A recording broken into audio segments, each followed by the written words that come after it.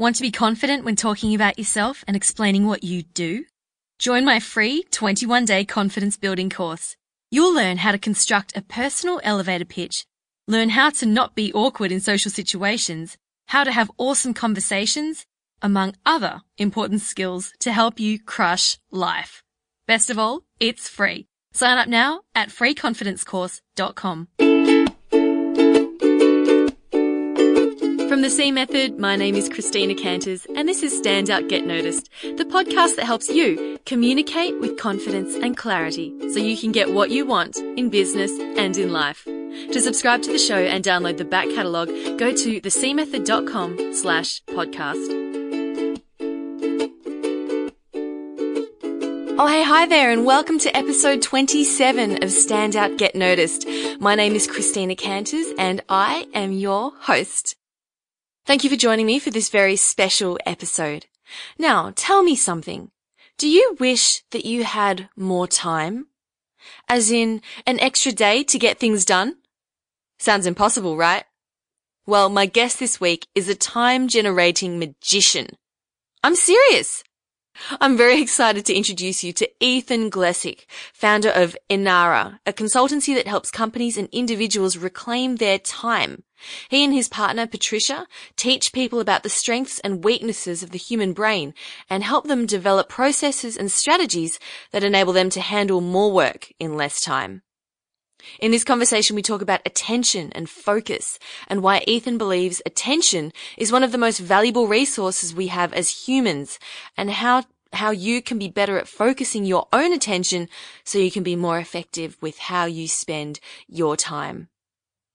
I read a book recently. It's called Life in Half a Second, and it's based on the idea that we have very, very little time left, and in the whole scope of the universe, our lives really only account for something like half a second.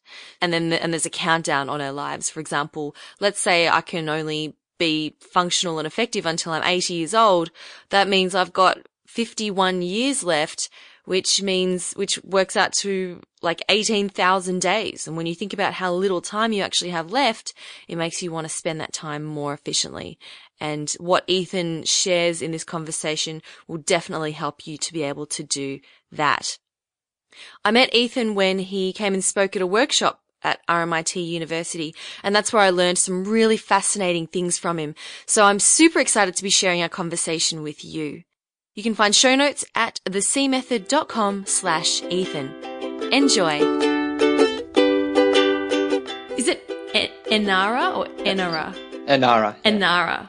Yeah. Where did the name Enarah come from? That's a really good question, and it's difficult to answer. We've been trying to answer that for a while. The closest we've got is Ara, being A-R-A-H, is an ancient Asian word, which means the way or the path. And we think it's flowed down into Australia through the Aboriginal trace being Enarah. But we're trying to substantiate that, and it's quite difficult because Aboriginal languages aren't written down. And there's about 300 different types, so it's very difficult. But the closest written origin we have is for Ara, and I think it's Old Malaysian or something like that. Right. Interesting. Well, it's definitely memorable. Excellent. So that helps. Excellent. Now, Ethan, we met at a workshop that you gave at RMIT for people in the RMIT business plan competition, which was awesome. All about, you taught us a lot of your time management stuff, which we'll talk about later. But in the business plan comp, you won 3 awards it was 2013, right? Yes, that's right. Okay. What impact did that have on your business at the time? That was really exciting, actually, and I think there was a bit of luck involved also with the way that we won the awards or the way they presented the awards. So RMIT Business Plan has a community around it, which is all sorts of mentors and sponsors and judges and people who are associated with the competition. And on the awards night, our awards came up in succession, and I think there was about 5 or 6 awards that were given. And because ours came up in succession, it was a really big, powerful communication piece to all the people at the event that we've got something of interest. So it served almost as a marketing platform for us that we were endorsed by these leaders associated with the business plan competition. And we had something worth exploring or talking to a lot of audience members about in more detail. So what happened after that then? After that, I pretty much called and emailed everybody that was associated with the competition. Okay. And I drank a lot of coffee, wore out a few pair of shoes, and met all of the amazing people associated with the competition. Right. So, all through industry, there's judges that give their time, mentors in so many different areas of business, and basically got their advice on different ways we could move our business and different ways on growing our business, until some of them started saying things like, well, that's really interesting. Maybe you could come and talk to me about ways I could help my team improve productivity. So you basically used the exposure that you got from the competition and just the connection that you had with those people as leverage to get a coffee with them. Yeah, I guess that's what the coffee wasn't a sales coffee. It was a coffee for learning and getting their advice, because these people are associated with the competition because they want to give back. They don't get paid for it. There's no vested interest for them. All they want to do is help young entrepreneurs coming through. And so I thought, wow, this is a great opportunity for all of these people to who now have seen us endorsed in front of the community. So let's meet with them and find out what they think are ways that we can shape and grow our business. And then there was also the ulterior motive that hopefully they'll see some value and they might be able to recommend us to somebody, or it might be relevant for them. But that certainly wasn't the motive that set up the coffee. Yeah. Does that make sense? Yes, that makes sense. I'm asking you these questions because I'm in round 2 and I believe the results are coming out this week. Oh, exciting. At the end of this week. So Yeah. I'll find out whether I'm in round 3 or not. And if I'm in round 3, luck. then thanks. Then yeah, I'll have to go pitch, which will be really fun. But it's already been great. Like, I've made awesome connections and the opportunity so far has been really, really great. Yeah, for me it was a big turning point, actually, in that we also had I think we might have mentioned when I saw you at RMIT, we had a number of challenges about determining which strategies we should follow. And we had a variety of different options to us. And through the business plan competition, we got a fantastic mentor, the ex-vice president of marketing at Ford. And he runs a small consulting business now. I think he's a CEO of an association in the motor vehicle industry. And together we could present different strategies to him. And it was for the business plan, but it was also for our business. So we got to form this relationship with somebody with been there, done that experience, and could bounce ideas off them to help us make decisions about which way we should really go and where we should invest our time, which is really the missing piece for us, because executing the time that we had was what we were really strong at, but deciding where to put that, where we should invest the time, that was the missing piece in the puzzle for us, which is why it was such I think a transformation. Is that what you help businesses do now? Yeah. Well, like where to spend their time? That's really the next step. But the first step is just helping them get time back. Right. Explain. Because everybody's time poor these days. So, if you ask anybody, how are you? I'm busy. I'm so busy and I've got no time. So we have a magic wand that we wave, and then all of a sudden they get a day back, or they get 2 days back during the week. So that's the first step. And then once you've got this time, the question is, okay, well, what am I going to do with it? And that's really the second step. Just taking another step back, how would you define productivity? Yeah, that's a really good question. Everybody's got a different definition, right? But so if I wave this wand and you were 20% more productive tomorrow, what would you have? Oh, I would say I would have more things ticked off my to-do list. Yeah. Well, in essence, when we're running workshops and things, we go through 4 major areas. So the first one is time. But if you become 20% more productive, the first thing you're getting back is time. Mm-hmm. So all of a sudden you've got more time. The second thing, which is really big in the productivity space at the moment, is this really elusive thing called energy. And we kind of forget that we're all batteries. You've seen the Matrix, how they reduce the human down to a battery. And really we've got this certain amount of available energy to us each day. that we're not necessarily conscious of, but, by mid-afternoon, you start to slump and get a little bit tired, and first thing in the morning, you might be fully energized, and you can only concentrate for a certain amount of time or hours during the day. So the second thing in productivity that we explore is energy and energy management and energy optimization. Third thing is control. And we look at what is control, what is really controlling all your activities every day and how to optimize it. And the fourth thing is outcomes. So all of this, the time and the energy and the control all going somewhere, and that's really, to achieving the outcomes that's important for the person or the business. And so bringing that all together, we define productivity as TECO, being the time, energy, control, and outcomes. That's the way we define productivity. And that's we work with companies in those 4 domains. So it's all about TECO. What do you find is the main thing that holds people back from being more productive? What's the biggest block? There's a few, but it generally comes down to, well, there's a couple of major areas. If I had to choose one, I'd probably say attention. Attention? Yeah, so attention is a function that the brain has, which is basically your ability to concentrate and focus. And it's arguably one of the most valuable resources that we have as humans, our ability to concentrate and focus. And our attention, although it allows us to do some amazing things, it also sabotages what we're trying to achieve constantly, all day, every day.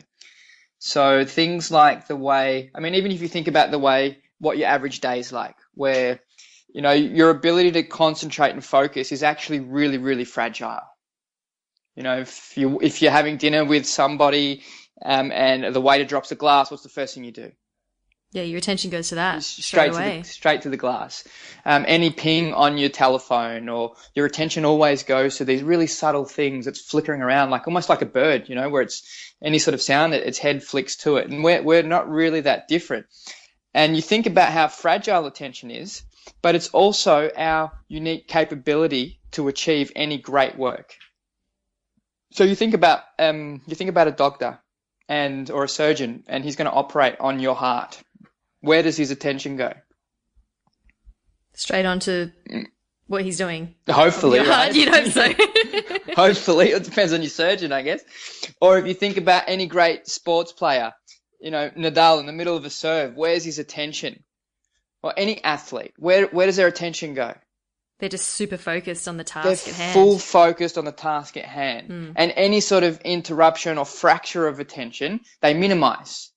There's no tweets coming in through the operating theatre with the doctor. There's no emails. There's no door that's always open and any colleagues can walk in. They're fully focused on the task at hand. And attention is so fragile that any sort of fracture to that decreases our ability to achieve our objectives, decreases our productivity. So I'd say one of the biggest areas that we see is constantly people don't value and consequently protect their own attention. They don't appreciate how fragile it is and how valuable it is. And as a consequence, have a whole series of habits and processes that really rob them of time every day.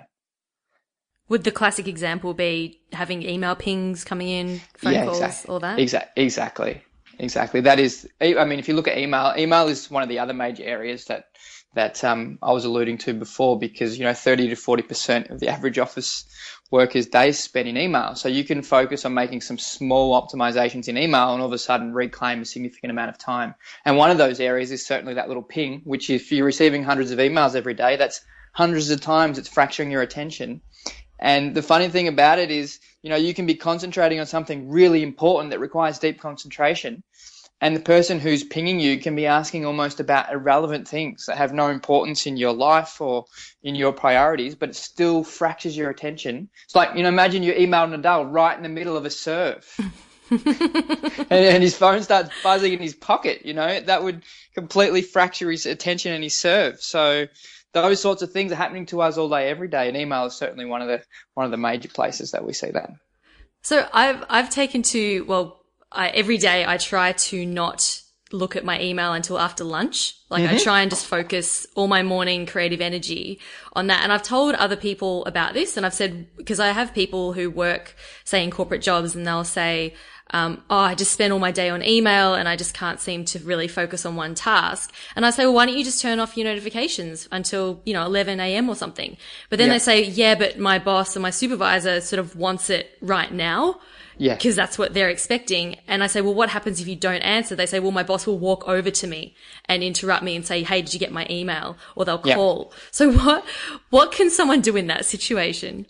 Yeah, it's difficult for the individual. I think Tim Ferriss, the author of the 4-Hour Workweek, has some creative suggestions on what to do, with auto notifications and what was he saying? Something about act first, ask for forgiveness later, or sort of ask for forgiveness instead of permission. Permission, yeah, something like that. Yeah, but it can be difficult for individuals, and that's in essence. So that's one of the core focuses in what we do is instead of working with the individual, we take the team on a journey of valuing and protecting their attention.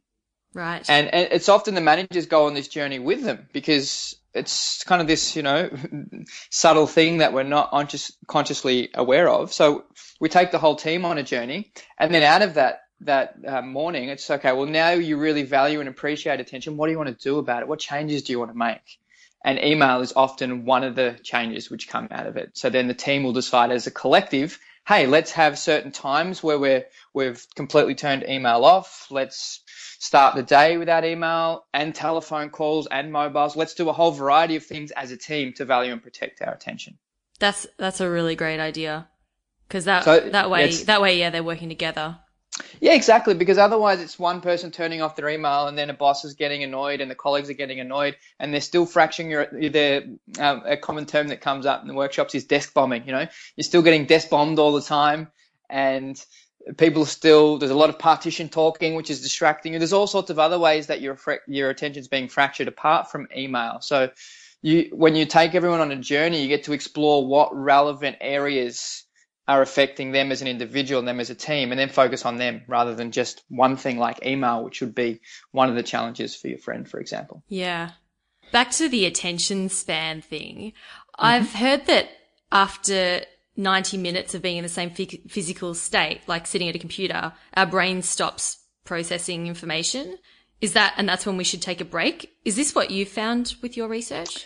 No. So basically with attention, Patricia and I, so Patricia's my business partner and also my wife, and she's the smart one. So she's a neuropsychologist with a PhD in neuroscience. And we've studied attention in a lot of detail, and so far we've identified 9 major limits, and one of them is attention span. But attention span is very elusive. So you can have, for example, attention span depends a lot also on motivation and your emotional connection to what you're doing at the moment you're doing it. So you can have a kid who's got ADD, right? Attention deficit disorder, as in they don't have enough attention. There's a deficit in attention. And yet they're glued to the TV screen playing a game for 3 hours. Yeah. And then I read a document. Adults. Exactly. And then you say, but attention only lasts 90 minutes, or the other common number is 20 minutes. So when there is significant motivational, emotional connection to what we're concentrating on, like a movie, if it's a really engaging movie, you can be glued to the screen for 2 hours. But if it's a boring movie, what happens? Yeah, you start thinking about eating food. You get about 20 minutes in, if you're lucky, and your mind starts bouncing to other things that you have an emotional connection to.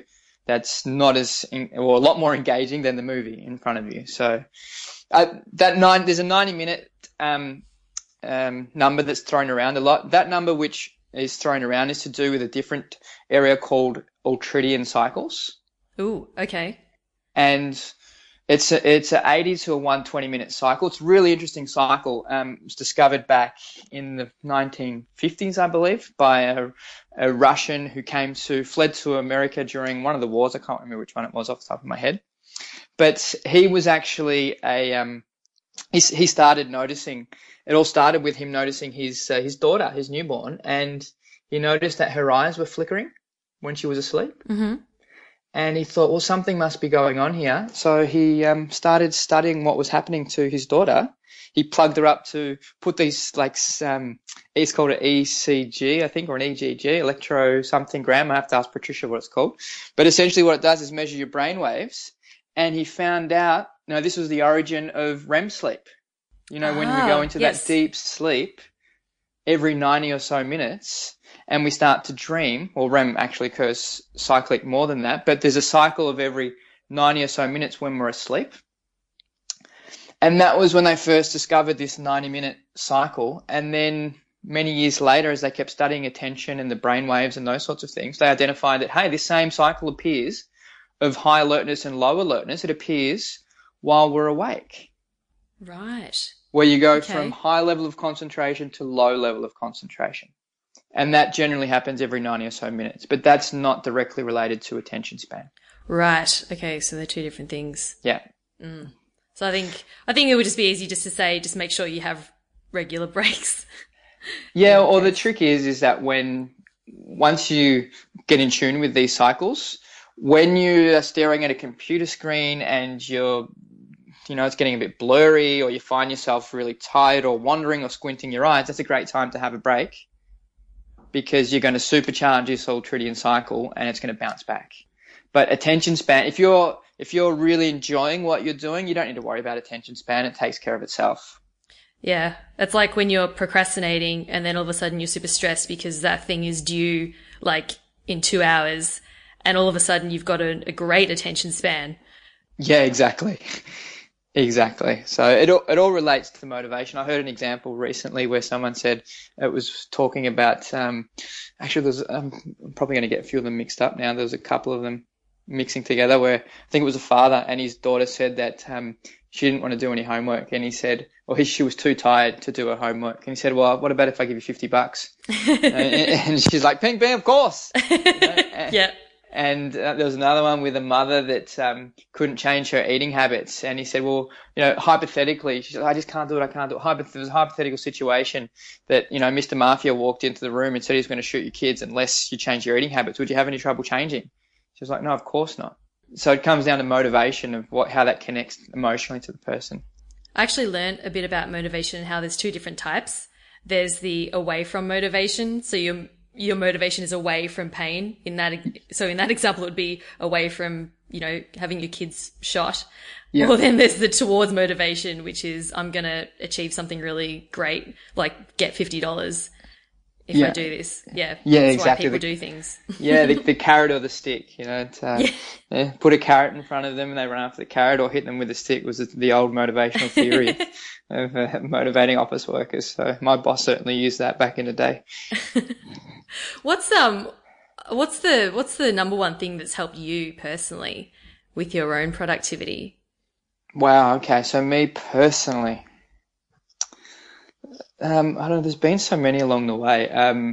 But if I have to talk about, attention's obviously a big piece.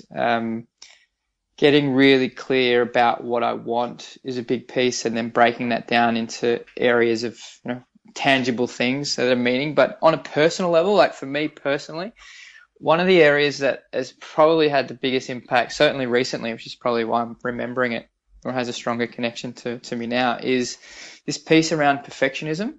Right. So I'm a chronic perfectionist. I don't know what that's like at all.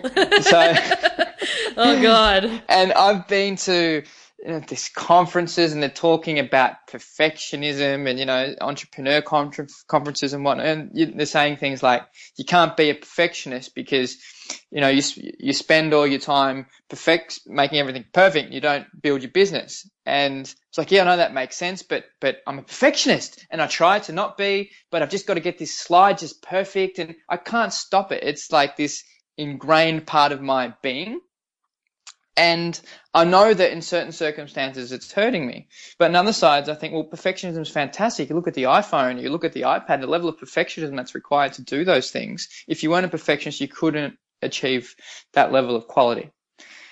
But in certain circumstances, it can be really unproductive because I can spend, 8 hours on perfecting a presentation or a slide, but then have all of these problems because I've neglected some other activity which was also really important. So I've struggled with this for a while, and Patricia's always been on my case about, the negative impact that it has. And then I came to this realization. I didn't even know where I was, or how it happened, but I realized that I didn't need to stop being a perfectionist. I needed to stop trying to fight being perfectionist, because that was just an uphill battle where I was losing constantly. I needed to become a perfectionist in the way I used my time. Ah, okay. So all of these people that had built businesses faster than I had, that had done things that weren't perfectionists, they were actually more of a perfectionist than I was in the way that they used their time. And so I went, wow, okay, being a perfectionist is a great strength. It's also a great weakness. But I can't change it. That's who I am. But what I can do is expand my definition now, or expand what I'm including inside of being a perfectionist and to include the way I'm using my time. And so all of a sudden, when I get stuck in that presentation and I'm watching the hours go past, there's this little alarm bell which goes off going, bang. If you keep spending time here, you're not going to be a perfectionist in the way you spend your time. You're not going to achieve the objectives that you're aiming for. Snap out of it, move into the high value activity that's really going to achieve you the results over the next couple of months. Wow, that is a powerful reframe. Excellent. Hope it helps. Help me on a personal level. I think when we work with clients, we work around attention and we work around dynamic planning, we work around a few frameworks, and they've been really useful to me along the way. But more recently, over the last year, it's really been this concept of perfectionism, which for me personally has you could call it a simple reframe, but I think it's actually just getting to the deeper truth in that if I am a perfectionist, then I'm not, and I identify as being a perfectionist, and I use my time in a way that's not helping me achieve my objectives, and I'm certainly not being a perfectionist in the way I'm using time. And that strikes to my core as how I identify myself. And so now I've got this mental trigger that constantly pulls me out. Mm. So I think, it is somewhat of a reframe, but I think more than that, it's actually a deeper truth about perfectionism and how it relates to time and achieving outcomes in that time frame. Yeah. Well, I'd certainly never thought about perfectionism in that way before. Yep. I'd done what you were saying you were trying to do, which is to just get out of the perfectionism loop. Yeah, the trap, they call it, perfectionist trap. And yeah, it doesn't work. I've tried it for years and failed for years. Well, I'm really glad you came to that realization. Yeah, me too. That's me awesome. too. And more than me, Patricia's glad as well. Less stressful for everyone. Yeah, exactly. Oh, well, but before I let you go, I just want to let you know, Ethan, that I've been using the weekly outcome and daily to-do list technique that you taught us in your workshop, and it's been really, really effective. Fantastic. And so I really appreciate you sharing that with us. You're welcome. Yeah, it just really helps to keep me focused.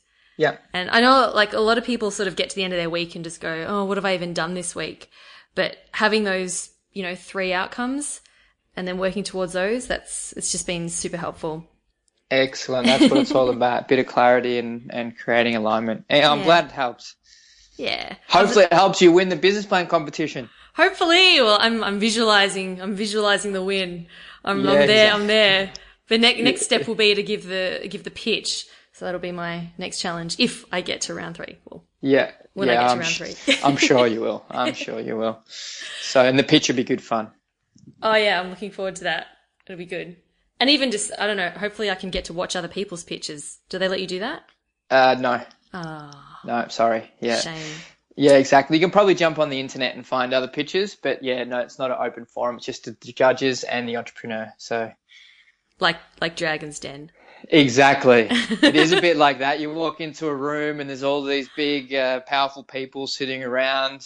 I think last time there was the ex-MD of Accenture sitting at the table. It's like, not to put any pressure on you, but there's, there are some heavyweight players at the table, and you walk into this big U-shaped room. It's all focused on you, and then you've got to take a deep breath and roll with it. Wow. Yeah. They could make a TV show out of it as well, I'm sure.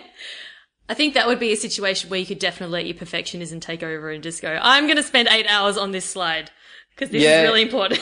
Yeah, exactly. There's a great book I read when I was preparing for my presentation about Steve Jobs presenting, and the amount of, I can't remember the name of it, but if it wasn't written by Steve Jobs, it was written about Steve Jobs, but a lot of the anecdotes were from him and whatnot. But he also spent an enormous amount of time in preparing for a presentation.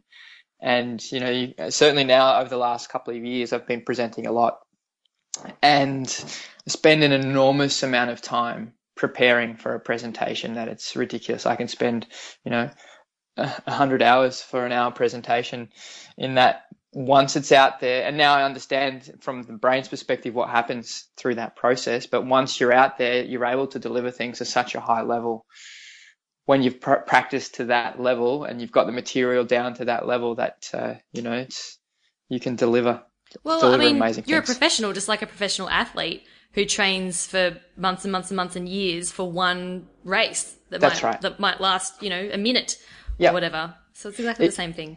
Exactly. And I have this belief that whenever you have a group's attention, you have this responsibility to deliver something to them, because it's not just every minute that you're spending. It's a minute multiplied by every person who's receiving value from that moment. So you have a responsibility to really use that time to deliver something of value to all of those people, because every minute is multiplied by the number of people that are in the audience. And so I look at that perspective as the amount of time that I'm investing is relevant to the amount of people in the audience rather than the amount of time I'm actually up on stage. Well, you've definitely added a lot of value to this, and this podcast episode will be listened to by thousands of people. Excellent. Excellent. That's good to hear. Thanks so much. Where can people find you online if they want to get in touch with you? Yeah, absolutely. The website's probably the best place, which is just www.enarah.biz, B-I-Z. Excellent. All right, I'll pop links in the show notes of the episode anyway. Perfect. All right. Well, thanks again, Ethan. It's been awesome having you on the show. You're welcome. Looking forward to seeing it online. Massive thank you to Ethan Glessich for sharing his valuable time with us. Now, if you're wondering what the time management tool is that I mentioned at the end, it goes like this. At the start of your month, write down your key monthly outcomes you want to achieve. Not tasks, outcomes. So things that require a whole bunch of different tasks to complete. So for me, an outcome would be submit my business plan for the competition, right? Very big goal. Then at the start of the week, I write down 2 to 3 weekly outcomes based on that monthly outcome. So for example, it could be have the finance section of the business plan done for that week. And then every evening that week, I would write down 3 key tasks that I needed to do the next day based on those weekly outcomes. For example, fill out profit and loss statements, email draft to my mentor, calculate my break even. Does that make sense? So my daily to-do list is directly related to my weekly outcomes, which are then directly related to my monthly outcomes. And you can even go further with this and write down quarterly outcomes and yearly outcomes, which I haven't actually done yet, but I'm planning on doing them. It's on my task list today. But doing it this way means that 6 months down the track, I'm actually heading in a direction that I want to be heading.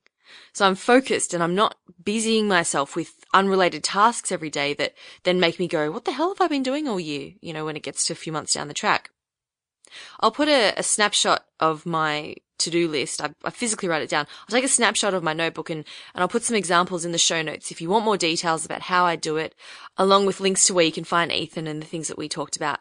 You can find it at thecmethod.com/Ethan. That's thecmethod.com/Ethan, E-T-H-A-N. Awesome. Well, I hope you found the last 30 minutes or so a valuable use of your time. I know how precious time is, and I am so grateful that you've chosen to spend a decent chunk of it with me. You are a rock star. Oh, and also make sure you tune in next week to hear if I made round 3 of the business plan competition. Oh, fingers crossed. Results are out this week, which is pretty exciting. Keep on being awesome, just as you are, and I will see you next week. My name's Christina Canters, and this has been Stand Out, Get Noticed.